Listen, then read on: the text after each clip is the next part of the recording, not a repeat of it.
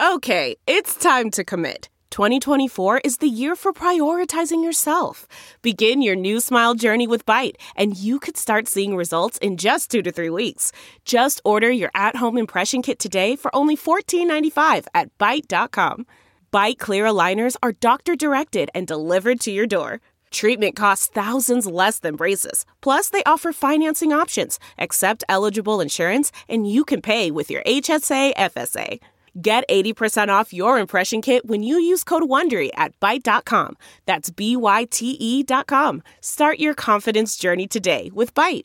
This week on Catch and Shoot 2.0, the race for the 4 seed in the East is on, heating up with several teams vying for home court advantage in the first round. One of those teams is the Boston Celtics, and we'll be breaking down their chances with someone who follows them on a nightly basis.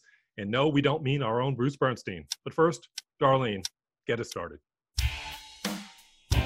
Catch and Shoot 2.0 is a presentation of Pure Hoops Media.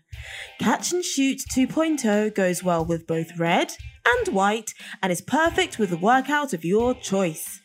Our hosts are Aaron Berlin, a former Kansas Jayhawk who believes the Orlando Magic will win the championship.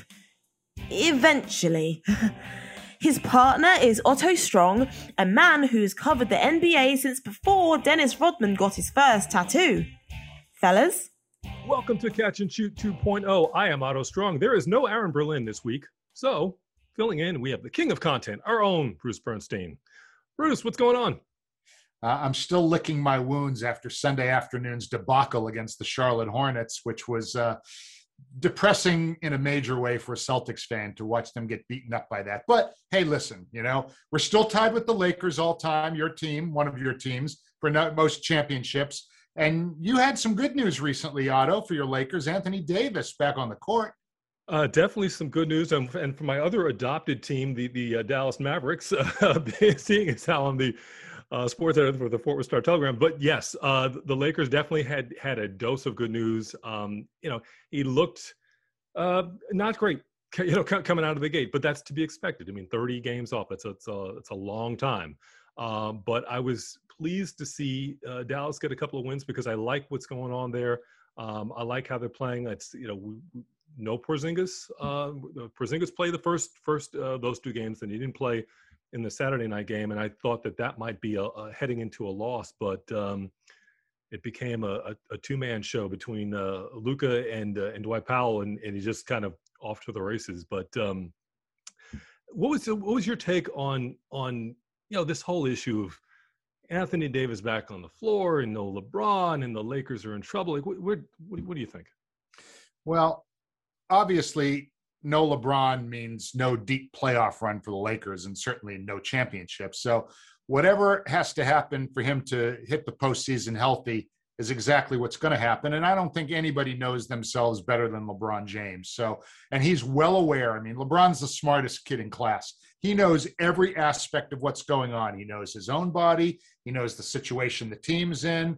He knows what it takes to be successful in the playoffs.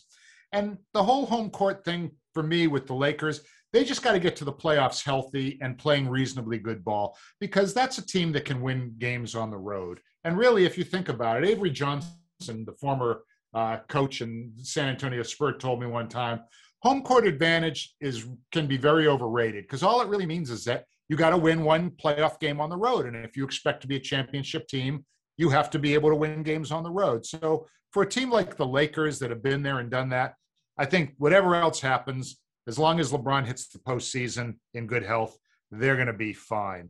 But there's another team across town in Los Angeles, much like the Knicks will always own New York, no matter how good Brooklyn is. The Lakers will always own LA, no matter how well the Clippers play. And they're playing pretty well, Otto. They are definitely playing pretty well. I mean, with 11 of 12 games heading into Monday night against the Pelicans. I mean, that's some rarefied air. I mean, look, they're in a stacked Western Conference. I mean, they're 2 games behind the Jazz, tied with the Suns. Of course, these standings will flip several times, and everybody listening to the sound of our voices knows that. But I mean, I do like what the Clippers are doing, but I gotta say, I'm a show me in the postseason. I'm not buying this, just yet. The thing about the Clippers that I think people should understand is that, it's funny. Dave Wall, who hosts Dave's Front Office, one of our other shows here at Pure Hoops Media, was the former GM of the Clippers and has been around the NBA for 50 years. And what he has been saying ever since last year was, when you make the additions to a team like PG-13 and Kawhi Leonard coming at the same time, a lot of times it's their second year together. That's when they're ready to achieve real success. The first year can be difficult. I mean, it happened in Miami when LeBron went there. They didn't win the first year. They won the second and third year. Sure. So there is an adjustment period. Both have missed significant number of games this year with injuries. In fact, each of them through Sunday had missed 16 games each, out of 62 that they've played. So they've had, they've had role players play pretty well for them. I mean, Ivica Zubac has been, pretty effective backup big. They recently signed Boogie Cousins. Serge Ibaka, right, who was their big offseason acquisition, he's missed the last 22 games. Do you know what their record is without him? Really good. 18-4. Hello. 18-4 without Serge Ibaka. So I would say that the Clippers are in very good shape. Marcus Morris has given them good minutes.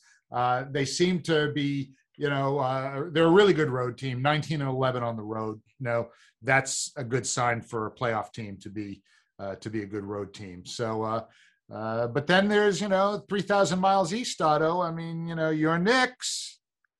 Oh my gosh. So yeah, part of me just can't get my brain around the fact that they've 9 straight longest winning streaks since 2013.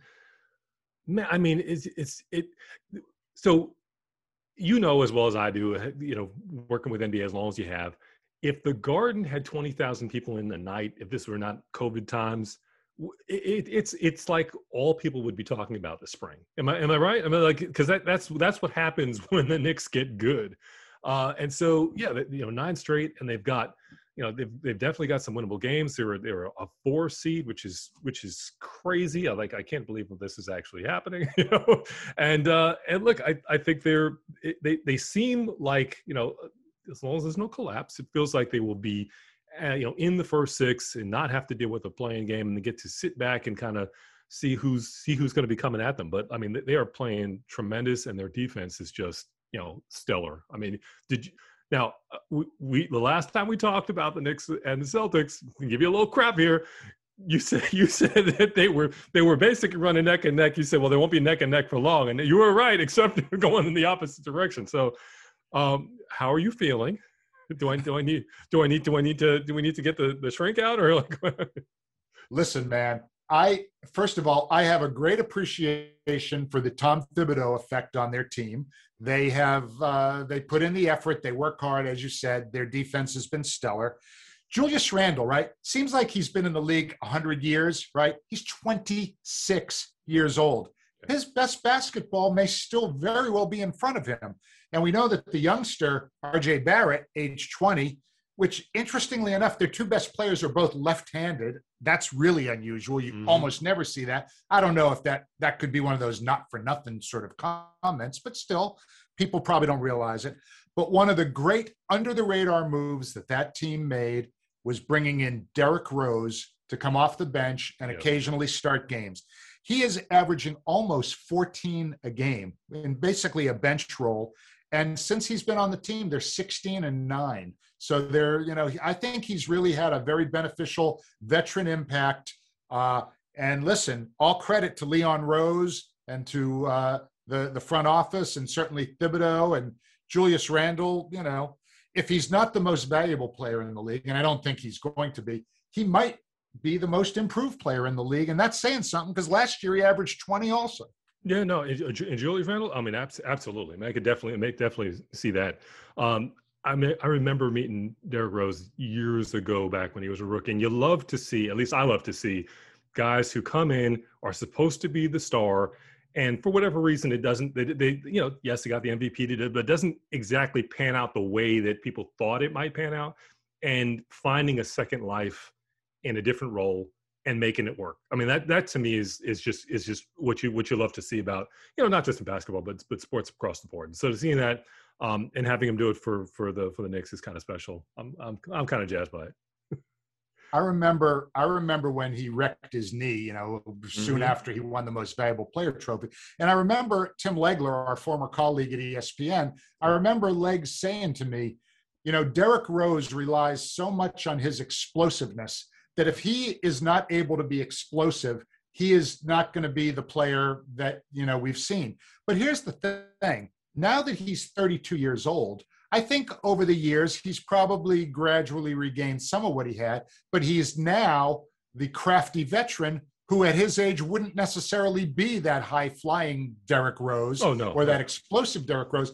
He's now, playing the game more with his head, and it's almost like there's almost a certain Chris Paul vibe to him. I mean, Paul has been incredible, but with Derrick Rose, veteran, leader, not going to make stupid mistakes, takes his shots, makes his dimes. I think that's been very underrated move by the Knicks. Yeah, no, definitely. I know. And I'm sorry. And I know that we have to talk about that other team in Brooklyn, right? The team that around the country people think is a big deal in New York. But you and I know in New York, they will never be higher than 1A and probably 2 in the NBA pecking order.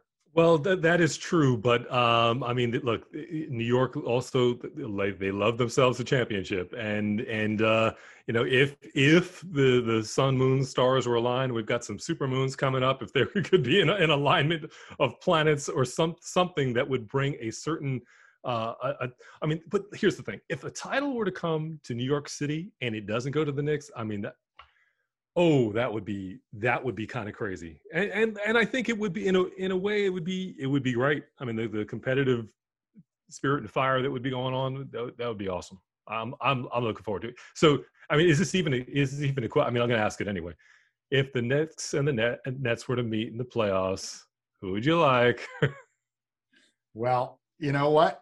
I'm going to give the Knicks a puncher's chance, but in that series, you got to go with the Nets. But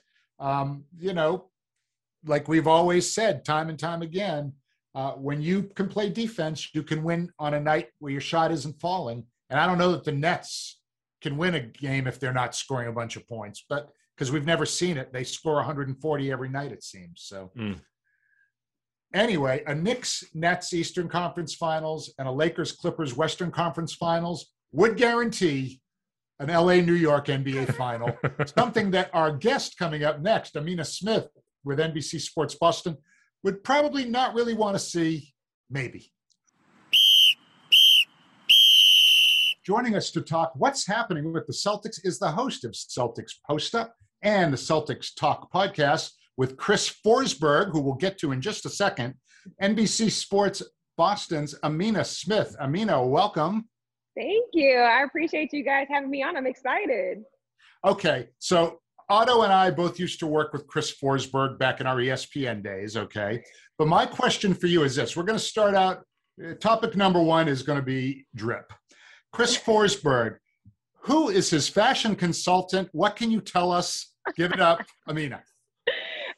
You wouldn't believe it, but from what I know, it's him. He's pulling out all the outfits, pulling out the bow ties, pulling out the blazers. He's getting a little daring with some patterns and everything like that. Kind of pretty much the framework of the NBA, the fashion that we see Forsberg doing. So I think he's doing a good job with the drip. I like it. Well, speaking of drip, not in the positive way. The Celtics looked like a bunch of drips on Sunday, unfortunately, when they went up against Charlotte. And people who listen to this show know that I'm a diehard Celtics fan, and I'm totally in their corner. But Amina, that was tough to watch. Yeah, no, it was absolutely tough to watch. I think the big thing for me was that it was disappointing because, I look at this team and I know there's a lot of talent on this roster. However, they just have not been able to put it all together on the court, especially with them getting so close to the playoffs. This season, health has been a huge issue for them, right? COVID-19 hit this team very hard. You got some people with injuries, Kemba Walker, he can't play back-to-backs. Jason Tatum, sometimes he shows up, sometimes he doesn't show up to the game. It just depends. I like the way I describe it is this team is really like a box of chocolates. I don't know what I'm going to get every time they hit the court. You look at the game on Sunday, I see it coming up. I'm like, okay, sure, that should be a W. I get home, I watch this game, and it's just sloppy defense, no offense. Like Jason Tatum doesn't show up. It's just, I don't understand what's going on. And then you look at that Charlotte team, they had 4 players that scored 20 or more points. Like that should have been the Boston Celtics. That's the type of team that's the kind of game that they should have been playing with 11 games left, to the playoffs. So, I mean, it was very disappointing. That was a game that they should have won. But again, these are the same things that have come up time and time again watching these games, especially turnovers also. Big storyline in that game as well. I mean, these are the things that are going to just hold them back as they get closer to the playoffs. So, Amina, don't let Bruce fool you here. So when we say big fan, like he was right. So, all right, I'll give it to you straight. I grew up on Long Island. So I kind of grew up a Knicks fan. These were the days because I'm that old. These were the days when the Nets were a Jersey team. If now it would be now it's in vogue to of course be a Nets fan, but and Knicks fan, but back in the day I was a Knicks fan. So Bruce and I were going back and forth a little bit, and he said, "Oh yeah, the Knicks and Celtics aren't going to be in the same place for very much longer. This is back when they were neck and neck." And you know what? He's right. The only difference is the Celtics are underneath and the Knicks are on top. See, you know what? So I'm originally from Brooklyn, so yeah. I'm not gonna lie, I'm right there with you. It's hard for me because I'm covering the Celtics, but the Knicks are on a 9-game win streak. And I am very excited. I'm not gonna lie. I was back in New York. I was a junior Knick. This is how way back I'm going. I was a junior Knick. I played basketball at MSG. And look, the Knicks are New York City's team. Okay, let's just be clear. Even though the Nets came to Brooklyn, they were always a Jersey team, and they're the sexy team to cheer for right now. But I'm gonna let you know, the Knicks, that's New York City's team. So if you're old enough, the Nets were a Long Island team. If we're going to take it all the way back. No, I'm not that old now. I know you're not, and neither am I. But so here's the thing. Like I'm wondering, I want to keep the spotlight on the Celtics. You look. I mean, obviously Sunday was a disaster. They played the Nets tough. They had a great win against a hot Phoenix Suns team. So like where do you think that they're actually going to land here? It's tough when I look at it. If you would have asked me about like 2-3 weeks ago, I would have said that they'd probably be that 4th or 5th seed. Right now, with them sitting at 6, and I'm looking at how like the Bucks are playing, how Philly's playing, how Brooklyn is playing without KD or Kyrie or with all of them, James Harden all together.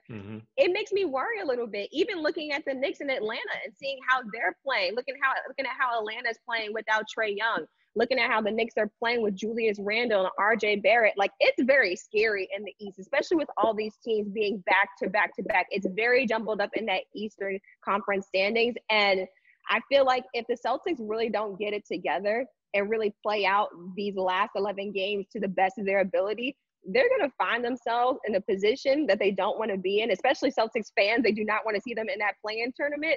But if they play the way that they played on Sunday, we might see them in that play-in tournament. I don't want to see them in that play-in tournament, but the way they're tracking right now, if they don't get it together for this last stretch, it's not looking good. The COVID has taken a pretty severe toll on a lot of teams around the NBA. So it isn't just Boston, but Boston in particular. I mean, Tatum was suffering after effects of it. Evan Fournier, since he's been on the team, has had, the toughest time, I think, of any guy in the league, pretty much, as far as trying to, get healthy and get on track. So I think, unfortunately for Boston, I mean, they have enough talent, even right now, to be the number 4 seed, but the way things are going, they can't even set up a rotation right now. I mean, Robert Williams, it has become a really important part of their team, especially after they traded Daniel Tice. I mean, they were really going to be relying on him. Tristan Thompson's a very nice player. To me, Tristan should be the backup. Rob should be the starter, but right now everybody's got to step up, and it's been tough. So my concern with them is that even if, they have a few good games, they're not going to really have a settled sort of set of roles for the postseason. And in the postseason, the game slows down, the rotations get a little bit shorter, and I think Brad's really going to have his hands full. Yeah, I think that's the thing, is also trying to figure out what this team is going to look like in the playoffs. So on our Celtics Pod Talk podcast, we kind of bring up all these hypotheticals, and we're like, if this team is healthy, then they're going to go deep in the playoffs. So this is going to be a great team in the playoffs. Like they could actually contend. But if they haven't been healthy all season long and they haven't been bringing their A game all season long, what makes us think that they're going to magically do it for the playoffs? I think that, again, health is going to be a really big concern with this team moving forward. And then also that bench. They tried to make the bench better, by bringing on Jabari Parker, right? And because of that abysmal showing that they had against the Lakers, like, oh my God, the bench did an awful job, and they bring on Jabari Parker. And, I don't think they'll get that deep into the bench once the playoffs get here. But still, it's just like, they got to figure it out. Like, chemistry has been an issue, finding their identity has been an issue. And then you kind of think that they did at some point, like a couple weeks ago, when they went on that road trip and they won all three out west, and they come back to TD Garden and they win a game, they win against the Suns, and you think they figured it out. But then they have a game like how they did against the Hornets on Sunday. And it's like, all right, maybe they didn't figure it out. Maybe they're still trying to, get this thing going. But I think the big key is going to be staying healthy, but then also the superstars bringing their A game every single night. You got to bring 110% every single night. And I think that's the thing that they're lacking. Like, the big thing with Jason Tatum has been that, he's a superstar, but you got to be a superstar game in and game out. You can't pick which nights that you want to be a superstar, And I think that's the biggest issue, when you look at Jason Tatum. I think the talent is there, but, you're the $195 million guy. You're going to have to be the $195 million guy every single night you're on the court. So I think that's another glaring issue with this team as well. So, let's say things don't go exactly as planned, and they kind of play out the season the way they're going. And I'm just looking, they got 2 games against the Heat. Now they're both at home. They got the Blazers also at home. Hornets again. So, they've got some games against teams that are trying to take what they have, so to speak, because these are 3 games against teams that are underneath them. Mm-hmm. So, look, if the worst happens and they get to a 7 seed or an 8 seed, I feel like, they would be in a great place. I feel like everyone's A game is going to be just like pop out of nowhere, just like in the bubble, just bring it up to Boston. Yeah. Mm-hmm. And so the problem for me is that, maybe not so much as a Celtics fan. Like, I look at the standings, like, if you're the Sixers and like they're going through a mini tailspin right now, I don't know. I mean, look, if the Celtics wind up in the 7th seed and you're the Sixers, like, if you're Boston, you got to think like, okay, that's something that we would want. At least I feel like, maybe not the Sixers from earlier in the season, but right. at least what they're showing right now. Do you feel like, what do you think the best first round matchup would be for them, assuming they get wherever they may fall? I think the best first round matchup. Okay, let's start with what I would feel uncomfortable with. Obviously, them playing Brooklyn would be very uncomfortable for me. Even playing the Bucks, I feel like will be uncomfortable for me, because I think that's going to be a challenge. I think that Mike Budenholzer is under fire right now. We want to see this team perform in the postseason, which they haven't done. And I think that they're playing for a lot right now. I think that the Bucks are definitely playing for a lot, and that's not a team that the Celtics want to see, especially in that first round. Philly, I don't think that's a team that they want to see in that first round. I still, even though they're going through that mini tailspin right now, the matchups that they've had against Philly as of late just have not worked in Boston's favor. And I just think that Joel Embiid, I think once he gets to the playoffs as well, like, he's going to be playing at a different level too. And I don't think that Boston wants to see that. The Heat also, they kind of scare me. I'm not going to lie. The Heat will always scare me. Like, if they end up, facing the Heat in the playoffs, it's just, that's a team that's gonna play you tooth and nail. They're gonna fight to the death. Like, that's a description that I look at when I think of the Miami Heat. But you gotta play somebody. You gotta play somebody. You do. I mean, but that's the thing. That's why it's just like, okay, they have to show that they have at least the umph. I feel like that's what they lack. They lack that aggression. They lack that focus on the court. And that's what makes it so scary with them going. It doesn't even matter who they play in the playoffs, to be honest. It's gonna be tough.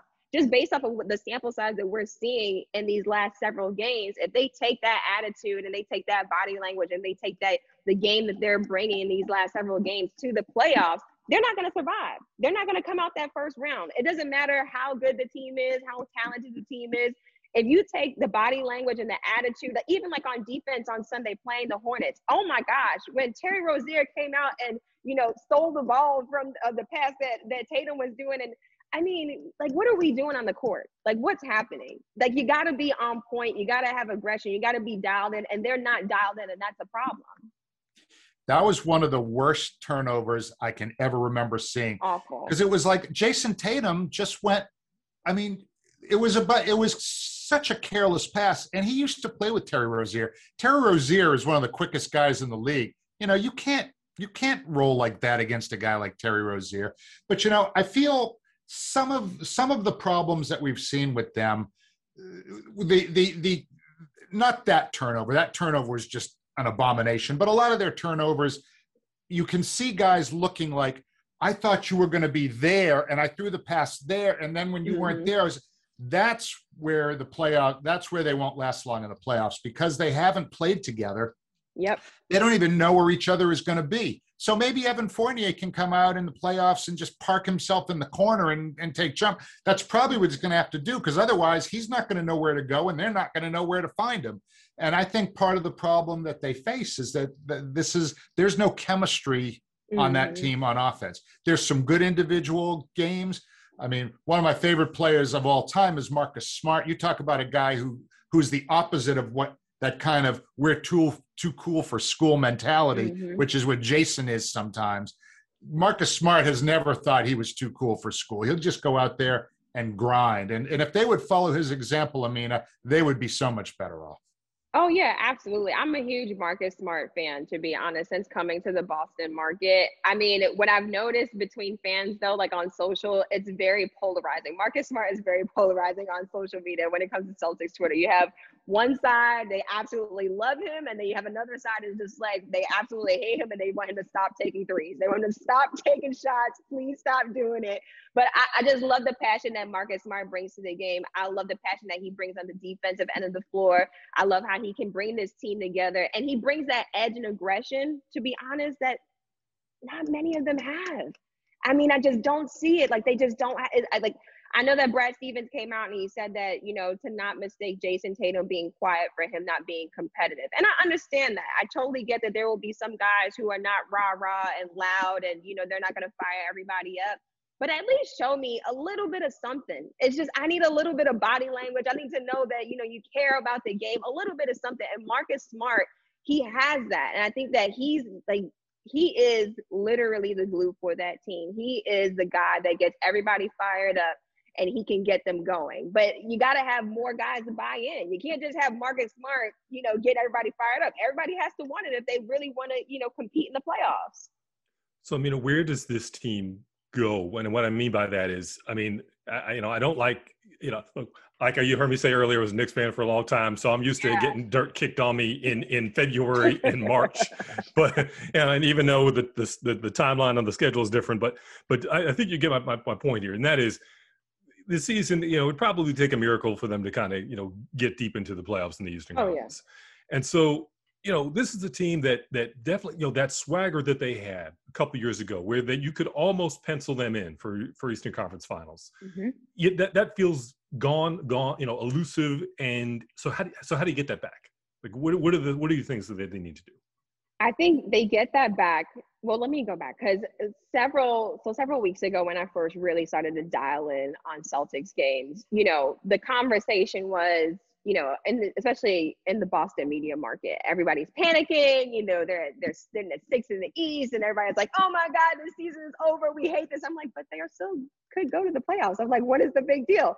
Sure. But the standard is just so high out there. This is a team that was in the Eastern Conference Finals last season, so they're expecting to be at the top of the East. So I think that when you take a look at this team, it's just,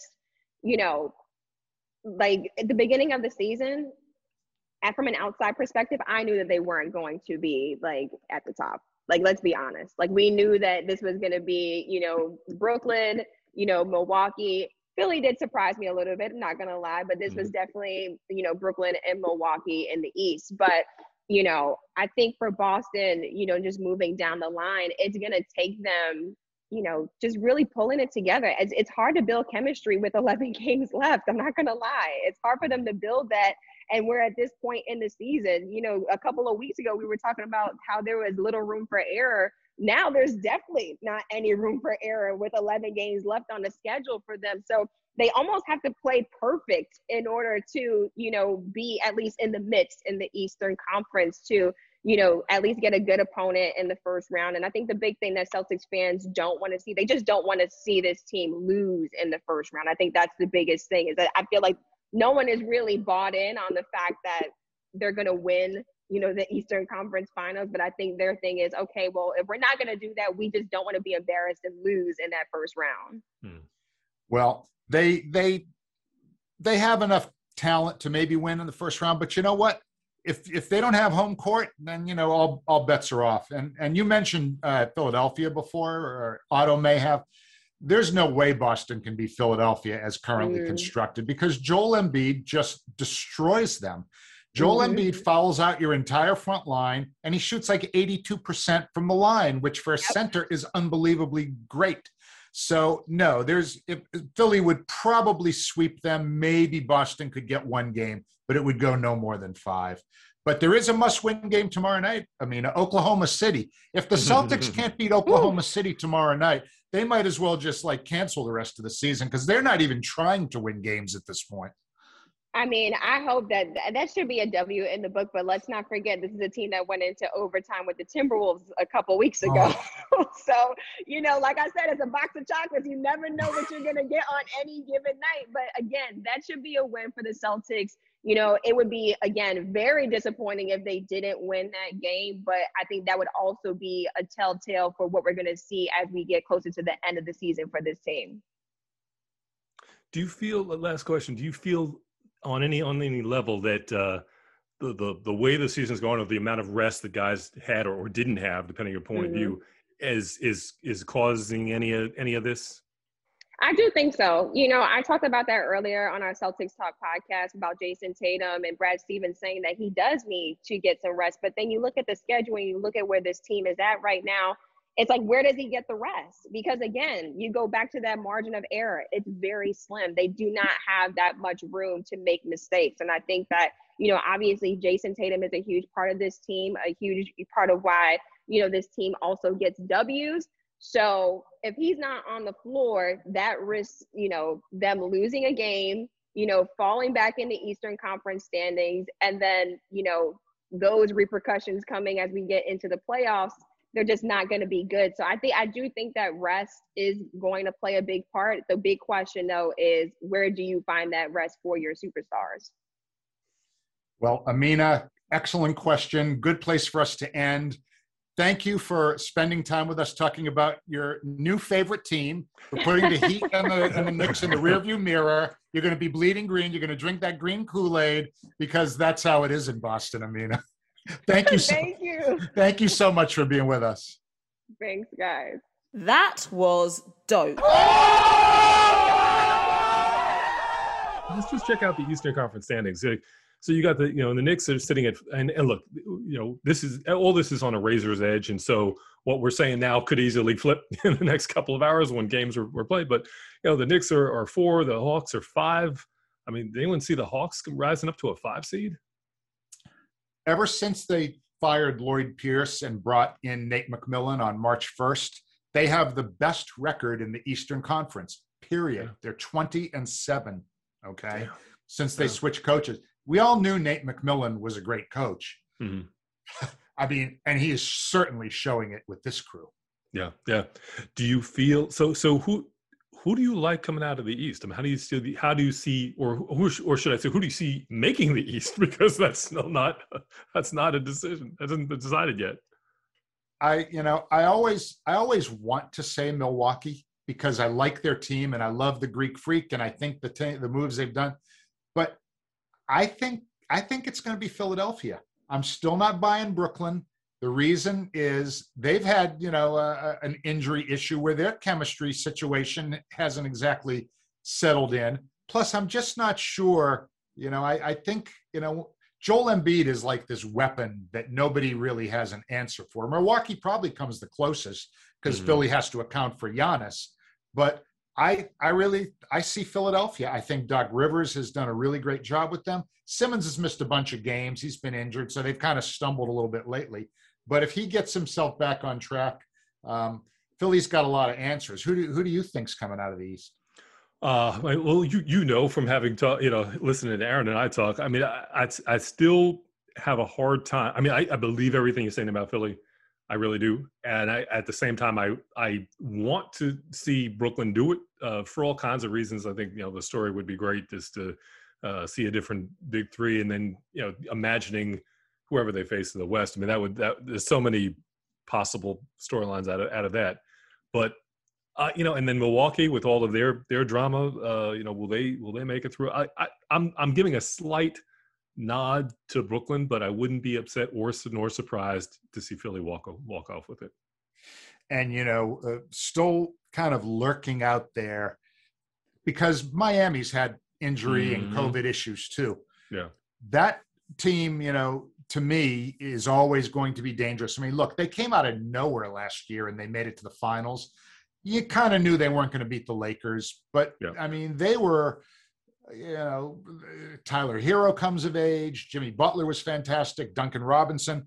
The Heat have really had to struggle this year. They've really only had one good stretch the entire season. From mid-February to mid-March, they won 11 out of 12 games. The rest of the season, they've been all up and down. They've had 17 different guys start a game for them. And the only guy on their team that's played all of their games going into Monday night, Duncan Robinson. So that's a team that, to me, they're always kind of lurking there. It's like a crocodile in the Everglades. They got big jaws, ready to snap. Ready to snap. Exactly. What are your thoughts on Charlotte? Well, after watching them on Sunday against Boston, when they hit like 1 million threes and never missed one, and that was without LaMelo Ball, who's going to probably still be Rookie of the Year, and Gordon Hayward, who was their $30 million a year man. Some of these younger guys on their team really showed. I mean, Devontae Graham, PJ Washington, Miles Bridges. I mean, those guys are playing hungry, and they're young and they're athletic, and they look like they're well coached. I don't think, they're going to have the kind of shooting game they had yesterday or Sunday rather, where they made 21 out of 43 on threes. I mean, that's just ridiculous. But look, Terry Rozier's got some playoff experience, and when those guys, if they're back, with Hayward and LaMelo, they got guys who can make shots in it, and they got guys who can pass the ball too. So with them, is their defense going to be good enough, I suppose, is the big question. Did you have thoughts on the Hornets? I didn't have specific thoughts on the Hornets. I mean, I've watched a lot of Dallas Mavericks games, and we can get into that. That's a whole nother show. It feels like we've been just kind of sticking with the Eastern Conference. Like, so as the play-ins draw near, are you feeling like this is going to be a disaster, or are you feeling like this is going to be a good thing that's going to help the game? I think it's going to be a good thing for the fans, because one of the most important things is to keep as many teams in the hunt as late in the season as you can, so that their games have meaning, so that people will watch them on TV. Granted, attendance is sort of like a secondary thing at this point because of obvious reasons, but anything that keeps 20% more NBA fans engaged right up to the bitter end is good for business, right? I mean, that stands to reason. Right. Yeah, we've obviously been tracking all of the concern about the how players are being taxed, and that you already have a playoffs that are pretty intense, and now you're basically adding a month more of intensity at a time when players are being stretched, didn't get the full off season from last season. I mean, it's one of those. I feel like we're all going to want to armchair quarterback it. What I mean by that is if nobody gets hurt, the old no harm, no foul, nobody gets hurt, everyone will say, hey, no problem. It was great. If, on the other hand, there are ACL tears and sprains and things like that happen in the last couple of weeks, then people are going to be pointing at each other saying, why did we do this again? So I think it's a jury's still out kind of thing, unfortunately. Yeah. And while there are going to be, 5-6 teams, kind of middle of the pack to lower end in the East. I don't think any of them can beat Philly, Milwaukee, or Brooklyn. I mean, I don't see any other team coming out of the East than one of those three teams this year. What about my Knicks? The Knicks would be the Knicks would have the puncher's chance. They would have the puncher's chance. The Knicks are the Miami of last season. Is that what we're thinking? Defense travels, Otto. You know this. Defense does travel. You know, you can have a terrible shooting night and still win a game when you grind them down on defense. Yeah. Every great NBA team has always been a great defensive team, even when you didn't always look at that first. You know, defense, you can't win without defense. Yes, defense does travel. Defense also wins championships. But, you know, that is something we will have to wait and see. But, Bruce, got anything else on your mind? Well, you know, when you're playing hard defense, a lot of times you get called for fouls, you know, and right now the men who call those fouls are going through a tough time also, Otto. I was reading a story on ESPN.com today about, I think it was written by Baxter Holmes. I'm not 100% sure. I hope I'm right. Sorry if I'm not. The COVID has really taken its toll on the officials in the NBA. A lot of fans don't realize they fly commercial flights, just like regular civilians, unlike the players and coaches who go charter, private plane, et cetera. And Otto, a lot of the teams have complained about the officiating this year. It turns out there's a pretty good reason for it. 24 out of the 73 working refs in the NBA have missed at least one game this year, and they've had to use a lot of extra G League referees on games, whatever. And a lot of people are, you know, have noticed.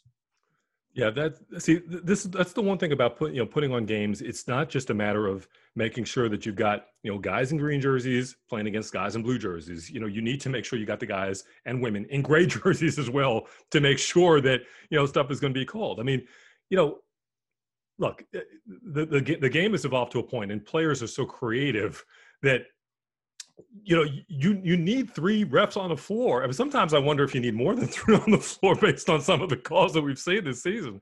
And it's just like, you know, there's no way to, you know, at this point where the games matter more than they ever did, going into the you know, the postseason, or everyone's trying to jockeying. You would hate to see games called or decided, I should say, based on you know, errant calls or blown calls or non-calls that actually should have been made. So like that whole thing will really be a killer and unfortunately a little bit of a stain on the season if they can't kind of figure that out. I don't know if this bugs you as much as it bugs me, but one of the things, and again, it's related, but it may not be a direct, you know, result of the referee situation.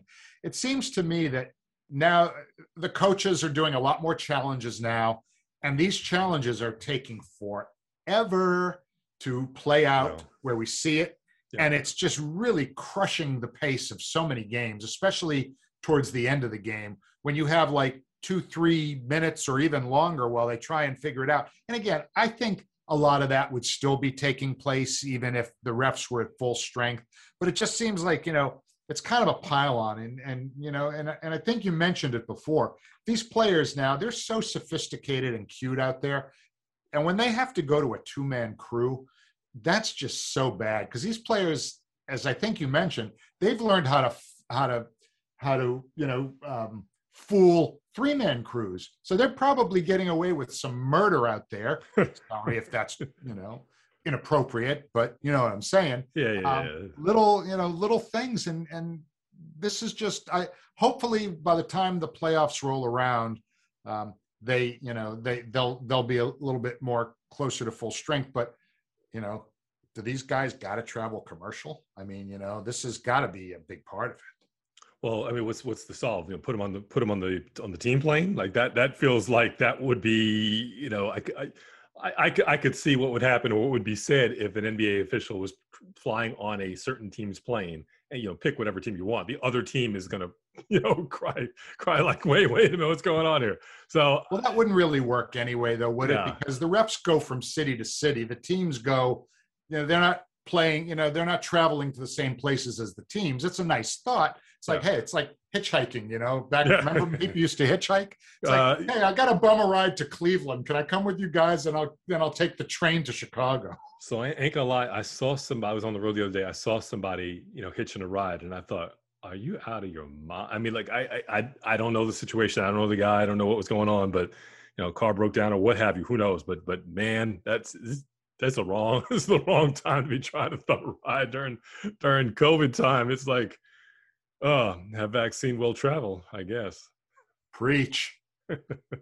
All right, let's go. Time to stick the landing. All right, Otto, it's time to wrap things up for this week. Thanks to our guest, Amina Smith from NBC Sports Boston, for giving her thoughts on the state of the Celtics. Amina is still kind of a newcomer to Boston, only having been around less than 2 months, but she's really on the ball, and we know that she's going to just keep killing it for NBC Boston. So thanks to you, Amina, for being with us. Thanks also to our producer, Dan Kramer, and our editor, Kristen Woolley. Please check out all of our Pure Hoops media shows. This week on The Mike Wise Show, Fran Fraschilla joins Mike and gives us his expertise on how international basketball is changing the NBA. Full Court with Fisher and Kay, always with the great college hoop talk. Monica McNutt and King McClure have buckets, boards, and blocks every Thursday. BJ Armstrong and Eric Newman have the Pure Hoops podcast on Friday. And Aaron Berlin, the man who I have tied up in the back room, which is why I'm doing the show tonight, he'll be back with Otto next Tuesday with Catch and Shoot 2.0. Otto, you're up. Okay, well, look, our big hope for this year continues to be that we hope that every person on the planet gets the COVID vaccine so we could finally put this pandemic to an end. We're not there yet, folks, so you got to protect yourself and others by wearing a mask, washing your hands, and social distancing. And please don't forget the medical professionals and the other frontline workers who are doing their part to keep us all safe. And thanks again to Bruce Bernstein, my co-host this week, filling in for Aaron Berlin, who will return next week. For Bruce, I'm Otto Strong. Take care, everybody. Catch and Shoot 2.0 is a presentation of Pure Hoops Media.